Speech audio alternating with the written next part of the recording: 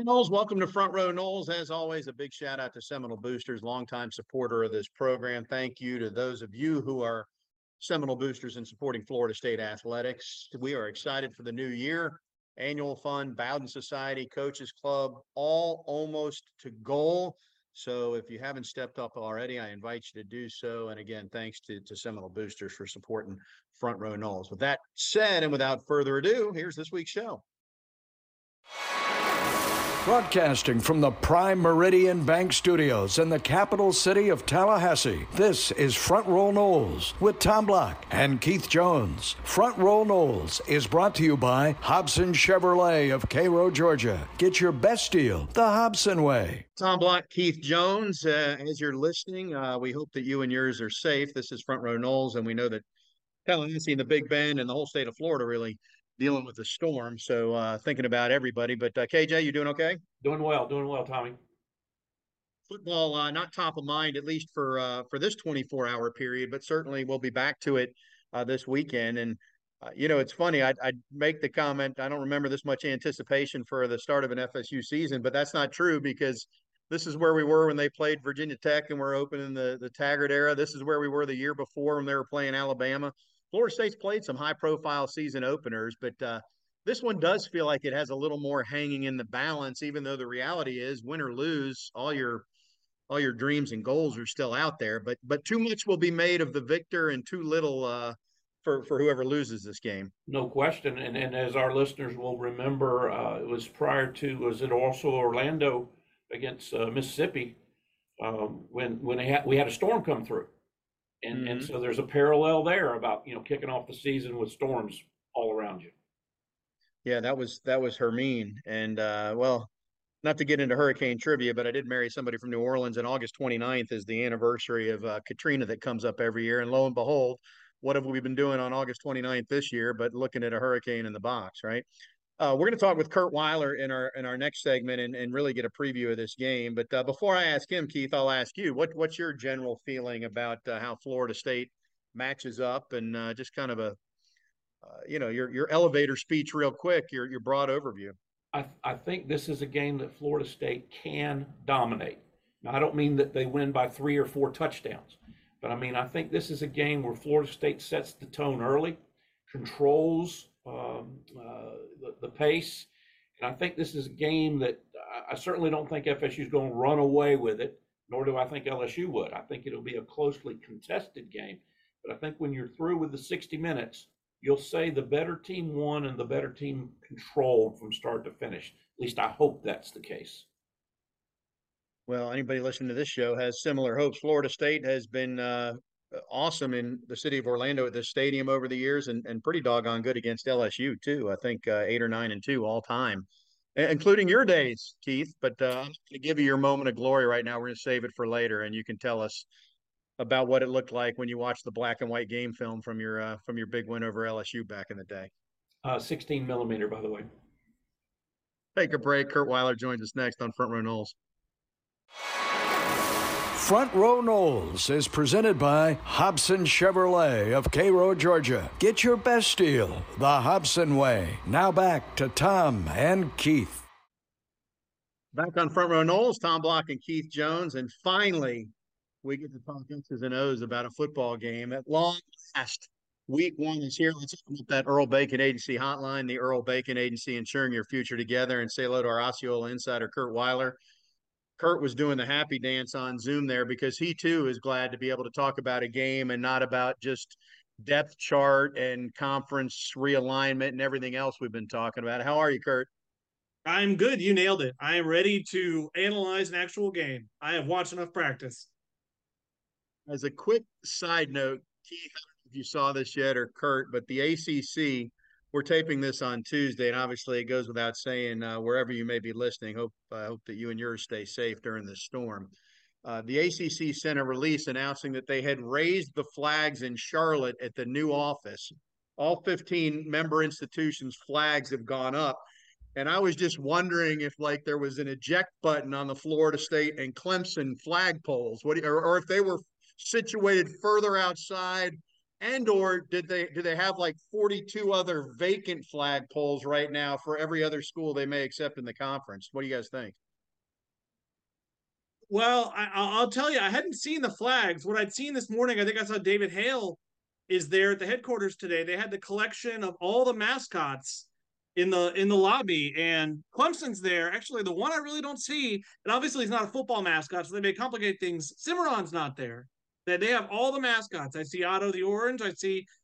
Let me see. Like I think about all of them except for no Florida State representation. That felt a bit telling for sure.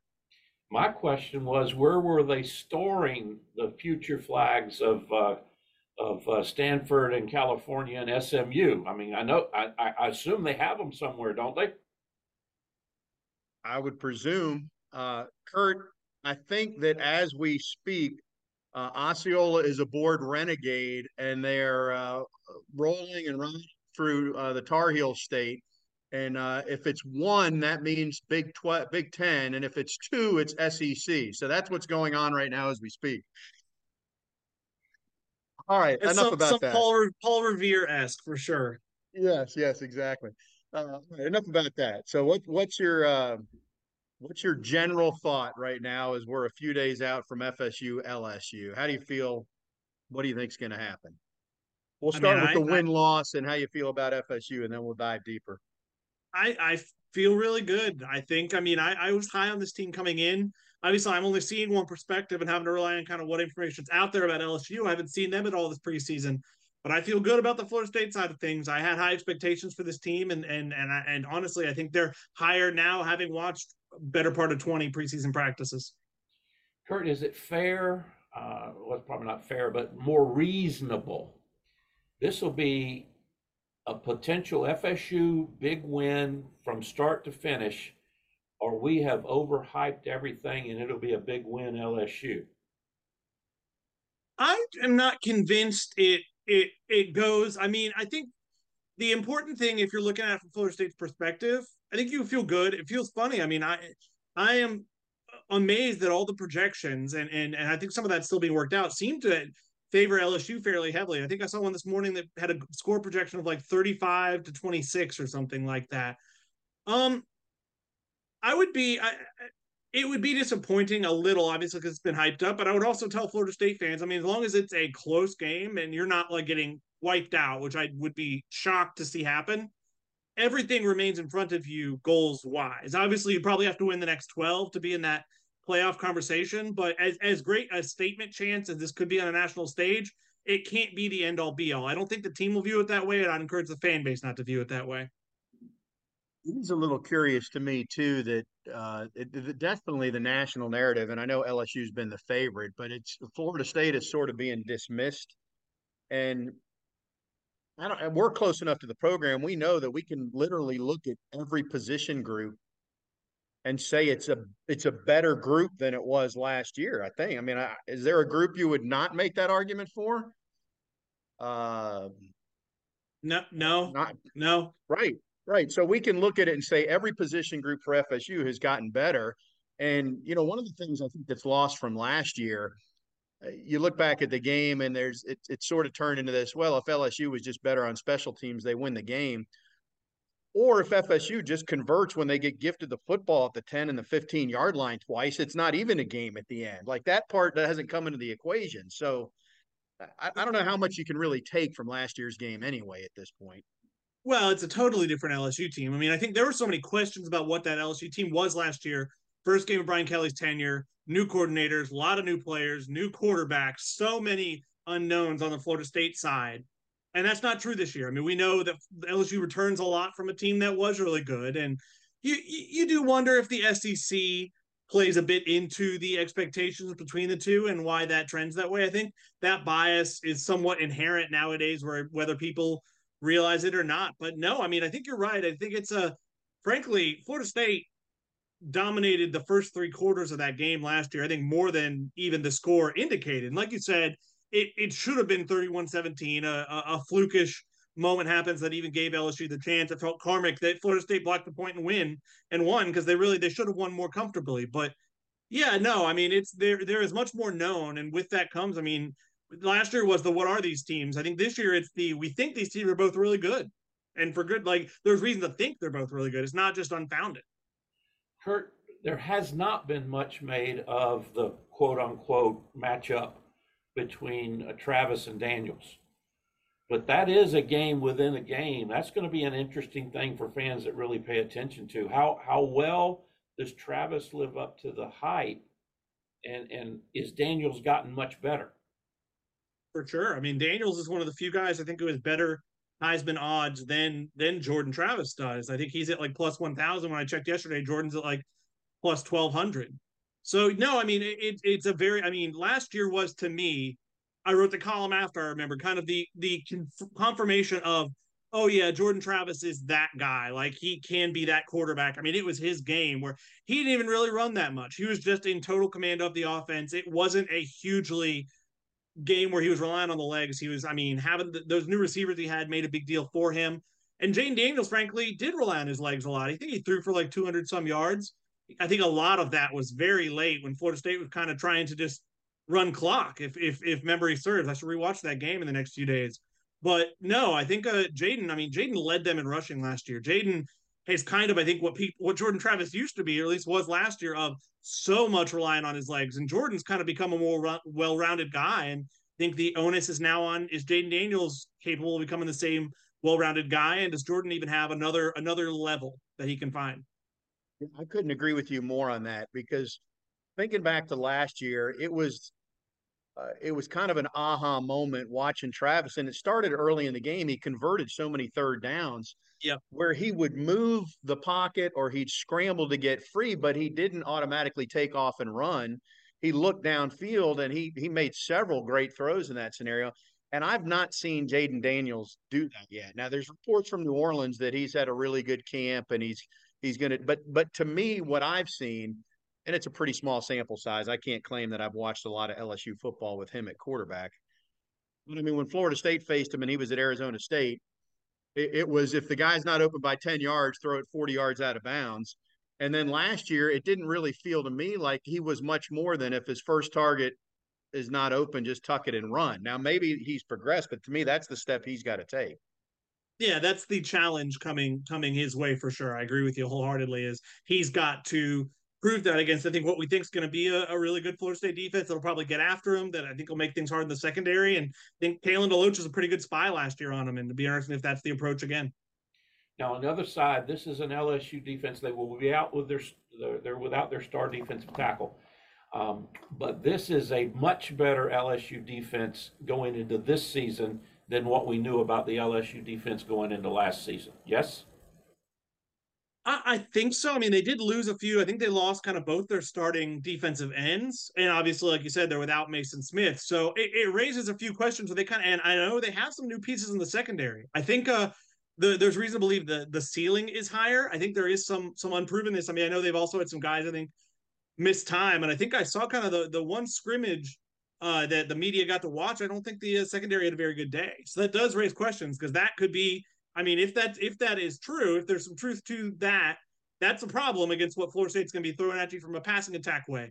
The game changer there is definitely Harold Perkins. Florida State didn't see him last year. I mean, he was a freshman linebacker who, I mean, might be ready for the NFL now. Like he is pretty remarkable. I remember watching the Arkansas game that he I think had 4 sacks, kind of single handedly almost won for them. I think I was in Syracuse watching that one last year, and so he's a heck of a player. They do have some other, I mean, individual talents. I'm interested with new pieces again, how the cohesiveness comes together in game one.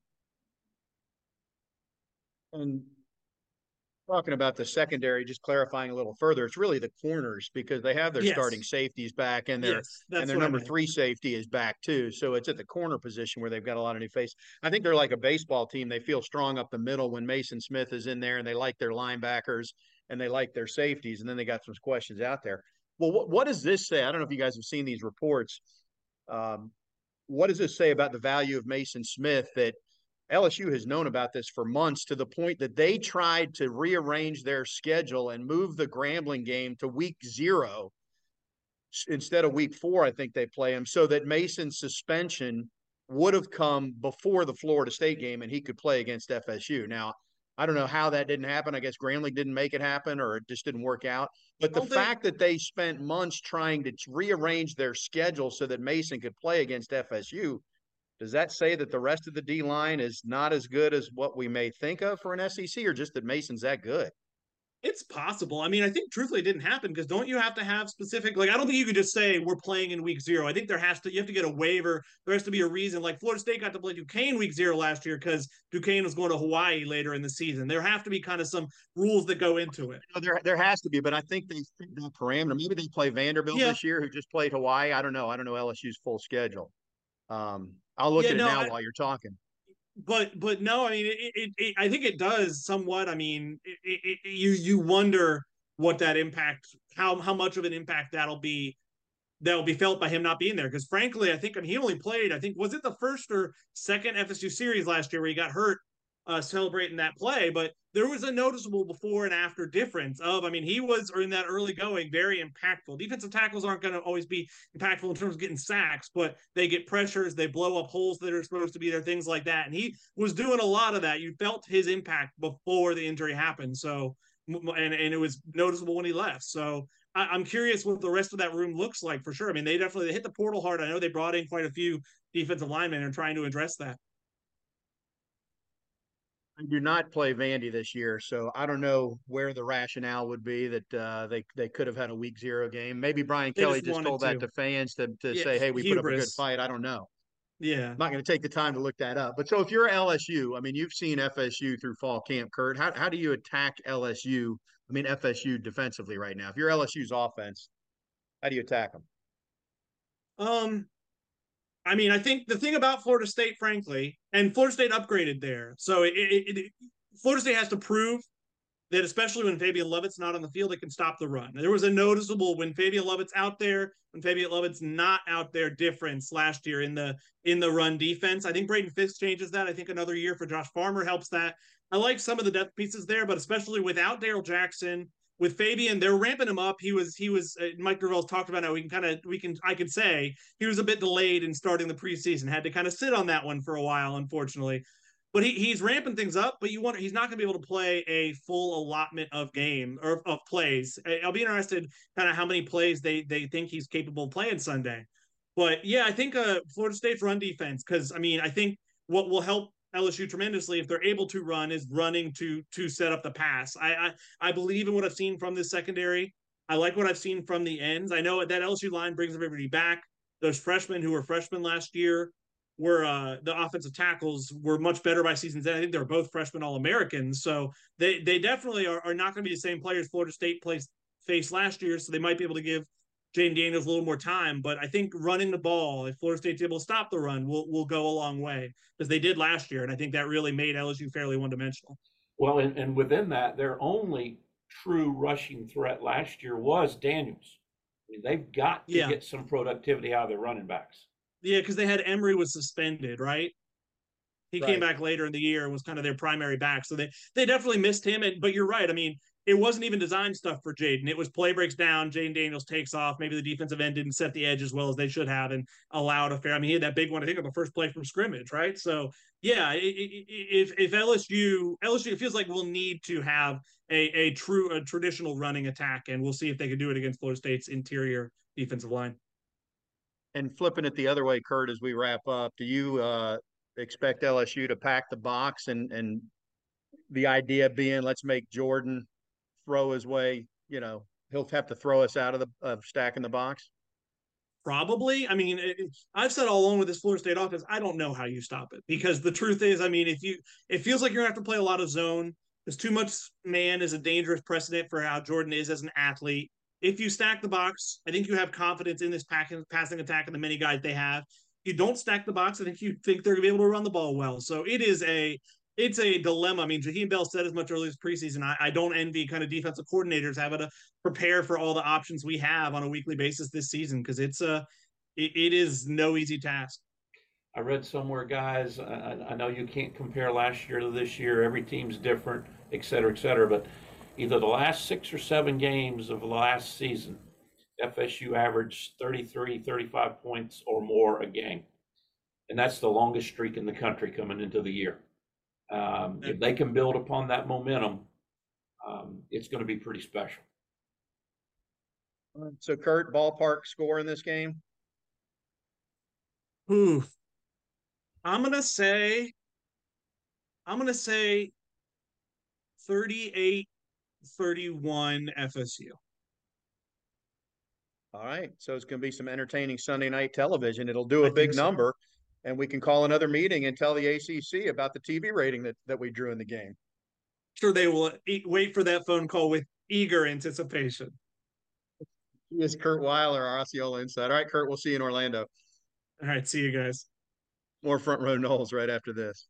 Be sure to subscribe to the Front Row Noles podcast and follow at Front Row Noles on Twitter. Now back to @_Tom Block and Twitterless Keith Jones. Yes, you heard us right, in the Prime Meridian Bank Studios.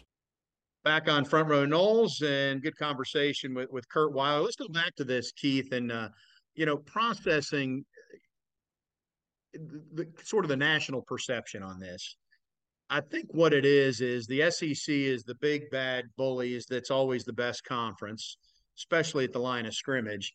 If you look back at Florida State's last two games last year against average Oklahoma and Florida football teams, FSU did not fare so well at the line of scrimmage. Now, they won both those games, but I think that is, if you dive in, that may be where a lot of that national perception is coming from. Do you agree, disagree? And then we'll talk about where Florida State may be better at the line of scrimmage.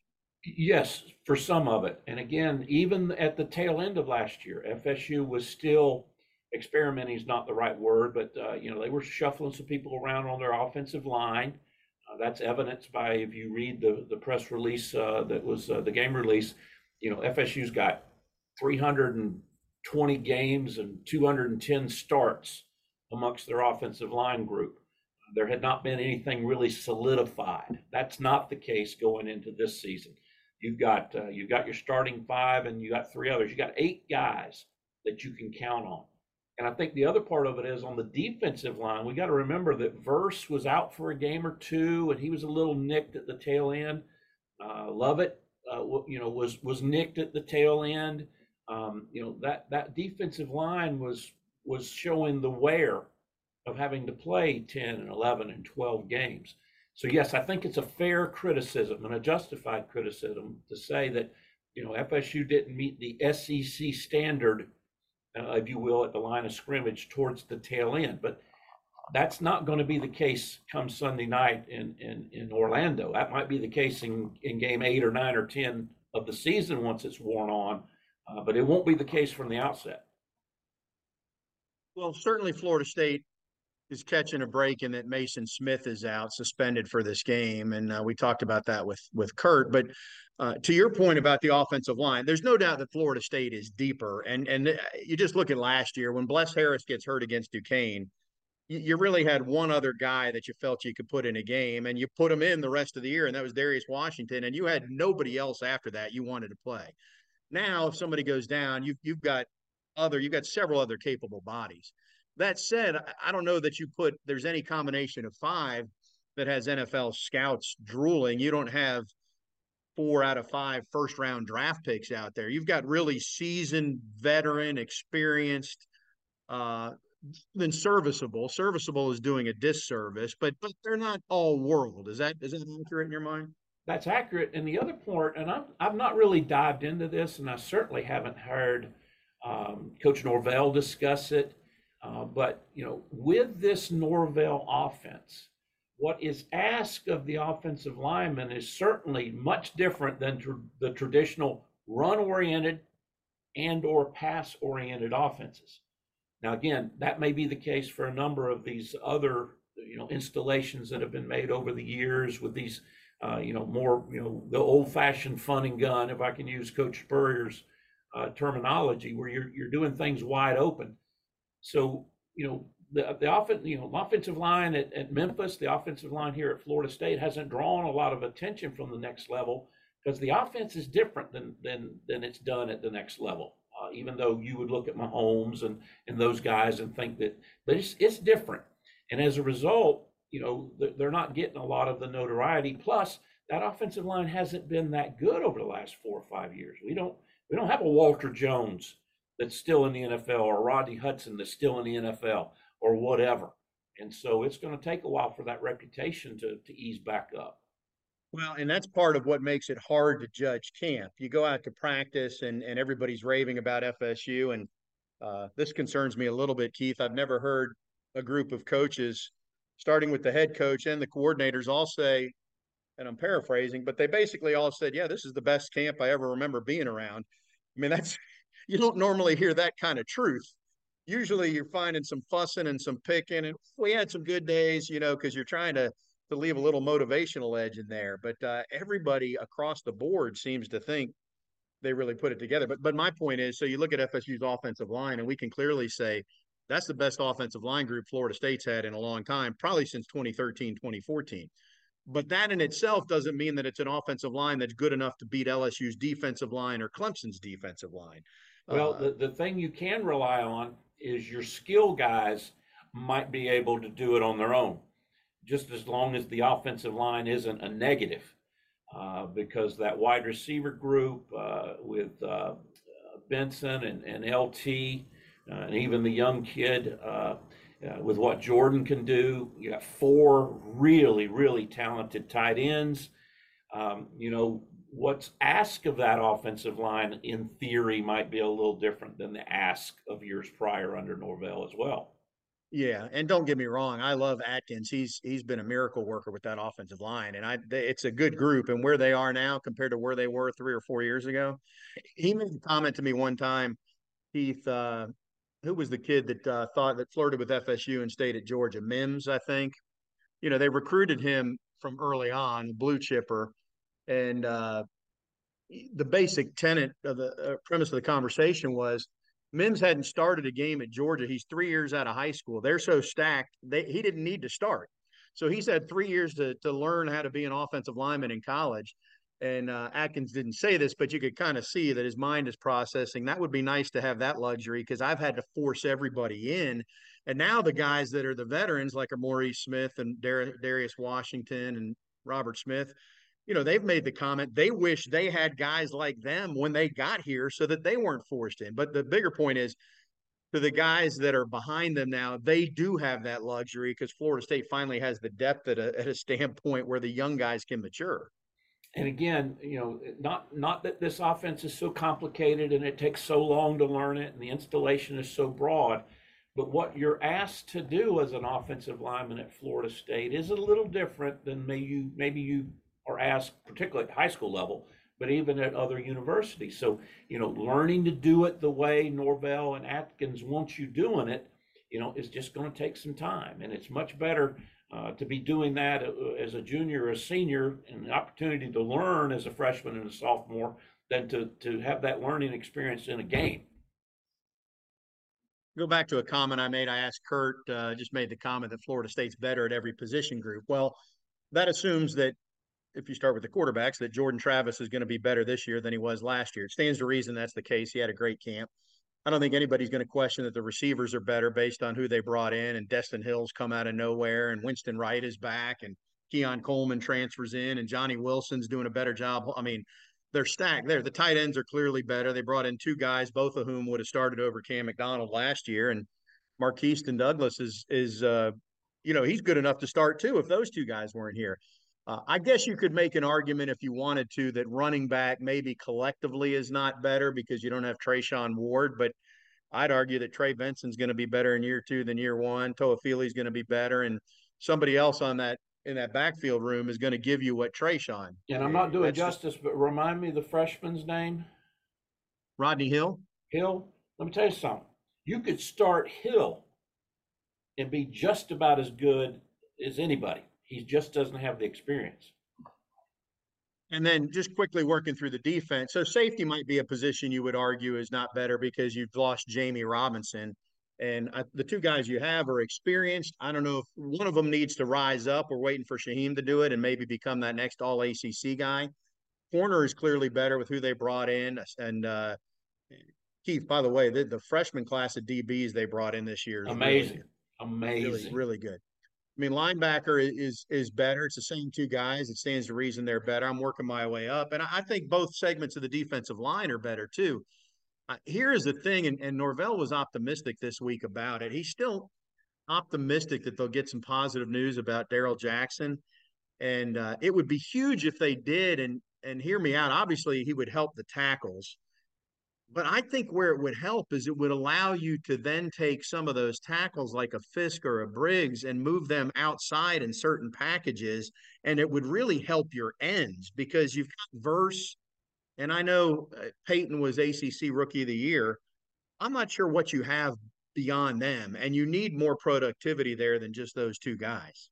And there's certain packages where you want 5 defensive linemen, short yardage and goal line and that type of thing. And while you've got plenty of bodies, it would certainly be nice to have that big old body because that's a man. If he never plays at FSU, he'll have a real good shot at playing at the next level. I just hope he No, gets to play at FSU. yeah, me too. And obviously, if he's eligible, he's going to help the D tackles. But in a weird sort of way, I feel like it might help the D ends more because of the flexibility it would allow them with what they could do. It certainly helps the rotation. Um, we'll talk more about the. Well, let's go. Did anything jump out at you when you saw the depth chart released earlier this week? Um, only that evidently they're going to stay with Fritz as the place kicker. There was no or there. I was a little bit surprised to see Hill technically listed as a starter. So hats off to him. I didn't see as many ors, and for our listeners that don't know what we're talking about, that's just one of the things that you do in today's world is you list Tom or Keith as the starter. And there were a few of them, but Tommy, I ask your opinion. There weren't as many as I expected. I mean, no, I agree. Snapshot, there's some clear-cut starters there. Yeah, I expected to see more as well. One thing that did jump out at me in looking at it, and I thought I had counted up the number, but I don't see it. But there's maybe 13 redshirt seniors that are on the two deep either side, and most of them are first team, maybe 11. It's been a long time since Florida State's had 13, and they're not just fifth-year guys. Some of them are six-year guys. I mean, we've gone from FSU being one of the youngest teams in the country, which is sort of one of those stats you trot out there when the results aren't that good to say, hey, we're pretty young. Well, now we're on the other side of that coin when you count up how many fifth-year or redshirt senior guys are out there. And what that begs, and this is a conversation for way on down the road, is what happens in 24. Did you successfully recruit, and are you developing players that can step in both from an actual athletic and versatility standpoint, as well as some limited experience so they know what they do? And then that goes back to what you recruited, what you got in the transfer portal. And I will go ahead and answer that question. We'll cover it a lot more once the season's over. But yeah, I like the development. I like the kids that are behind. If you've got a redshirt senior that you have to play 60 snaps, and then you only play a backup 20 snaps, that's a different scenario than if you're playing the redshirt senior 55 snaps, and the number 2 person 25 snaps, and the number 3 guy 15 snaps. That's a far different program. My senior year, I played 96.2% of the snaps. I was on the field all the time, and we had a great year. And FSU went 6-5 the next year because we had not developed the backups. We just hadn't done it. And so that's a conversation for 24, but that's also part of what I look at when I look at the program and what Norvell's doing, what Adams doing on his side, what Atkins is doing on his side. They're playing kids to get them ready, and I like that. Yeah, that is a conversation for down the road. I would say they're doing great in high school recruiting right now. They're going to need some portal guys to help because here's the list. I mean, just think about how much these guys are going to contribute. Redshirt seniors, Jordan Travis, Winston Wright, who's going to be in the mix, Casey Roddick, starter at guard, Dimitri Emanuel, starter at the other guard, and he's a seventh-year guy, and Bless Harris, who is going to play. Those are the offensive guys. Defensively, you got Braden Fisk, Fabian Lovett. So there's your D tackles. You got Tatum Bethune and Kalen DeLoach. There's your starting linebackers. You got Jarian Jones and Akeem Dent and Renardo Green. So that's 3/4 of your secondary.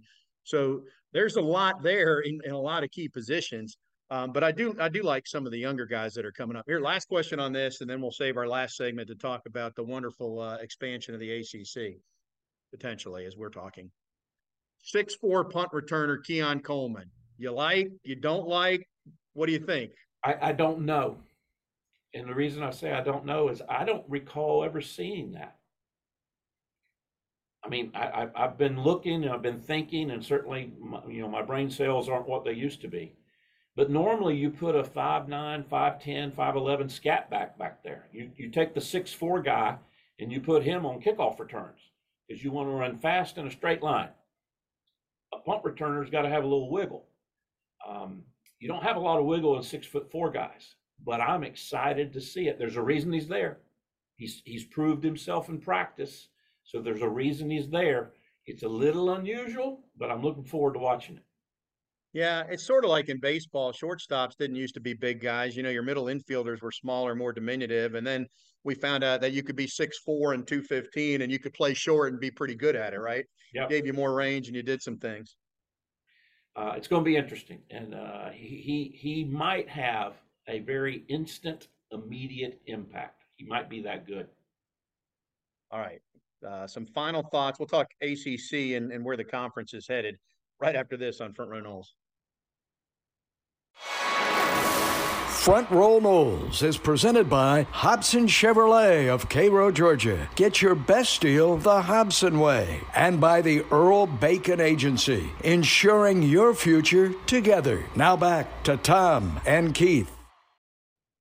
So Florida State and LSU coming up on Sunday. We're all eagerly anticipating it. I'll see many of you down there, and Keith and I will be back. Should point this out, by the way. KJ and I always do a wrap-up show, and we've done that the last several years. It'll hit your podcast feeds on, in this case, Monday, but generally on Sundays after the game, and we'll do that again. Keith, we probably need to figure out a time we're going to do that. Agreed. We'll do it again. We've been doing it for many years now. All right, as we're recording right now, the ACC is in ongoing conversations about adding Cal and Stanford and SMU, which makes zero sense, but it might make a few dollars, which at the end of the day, I guess that's probably why you do it. What's your general thought about what's being discussed? Well, twofold. Number one, I personally believe there would have been a vote had the tragedy at North Carolina, Chapel Hill, not occurred, because there was a call scheduled by media reports amongst the presidents. Number two, since the last time you and I talked, we didn't talk about it much, but it's come out that SMU said we don't really want any money, and Cal has said we'll take a lot less, and Stanford has said we don't want any money. And so the additional funds that would be generated by adding Texas and California in the old blueprint, is going to generate $75 million annually. Maybe you only got to give away 20 or 25 of that, so that leaves you another 50 million in the pot.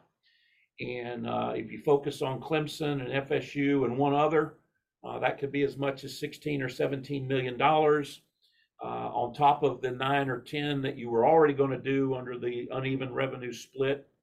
I think it's going to happen, Tommy. I think what the ACC has recognized is that if FSU and or Clemson leaves this year, next year, 5 years from now, there's not enough left for them to be a viable Power 5 conference. And I'm not suggesting that adding Cal and Stanford and SMU makes it that way, but it gets them a little closer towards it. I'm not terribly high on it for all the reasons you and I've talked about, travel, but geographical stuff. We recruit nationally now, Tommy. So when you're looking at the roster from Florida State from 30 years ago, they were Florida, Georgia, and Alabama kids. When you looked at the roster for Michigan, they were upper Midwest. If you looked at the roster for California, they were West Coast guys. Well, now you recruit nationally. I hate it, but it looks like we're going to be playing nationally when it comes to conference schedules. Well, originally when this was talked about, I saw some reports that it was just going to be Cal and Stanford football, men's and women's basketball, and the rest of their sports would stay out west, which would make a lot more sense for the obvious reasons. I don't know if that's on the table or not, but uh, Florida State has not that Florida State cares. They've taken a beating nationally because they're the ones who are saying the quiet part out loud, right?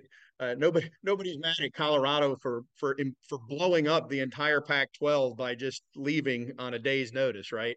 Meanwhile, everybody's angry at FSU when FSU has clearly sent notice that at some point they're going to get out. And what I'm about to say doesn't change anything. This to me is akin to if your boss wants to give you a raise next year and pay you 5% more, even if you're still planning to look for another job, you're going to take the 5% more while you look for another job. But in February, FSU was really vocal about where this was headed in terms of the TV revenue and where the ACC falls short. And what did the ACC do? They came up with the success initiatives at the May meetings, right? Now, we don't know what that looks like, but FSU spoke, the ACC changed its distribution or came up with a new plan. Then FSU in August opened its mouth again, and lo and behold, here's the ACC reacting again and trying to get more money. So you may not like the way the sausage is made, but Florida State has been pretty vocal twice, and twice now it would appear that the ACC has responded. Well, one part about that, what FSU has said is the way things are currently, we can't stay. FSU's never said, we don't care what happens, we're leaving. That's a subtle but very distinct difference. And nobody at the national media wants to pay any attention to that. Well, I mean, if they would just take the Stanford and Cal and SMU dollars and split it up between Clemson and FSU, Florida State wouldn't be conference shopping right now. That was kind of the point I was making. I didn't quite get to it. Thank you for succinctly wrapping it up. Yeah. Well, I had to because the clock is ticking here and I need to shut up. We're out of time, folks. We'll be back to recap the LSU FSU game. Stay safe. Enjoy the football this weekend. And KJ, we'll talk soon. This is Front Row Noles.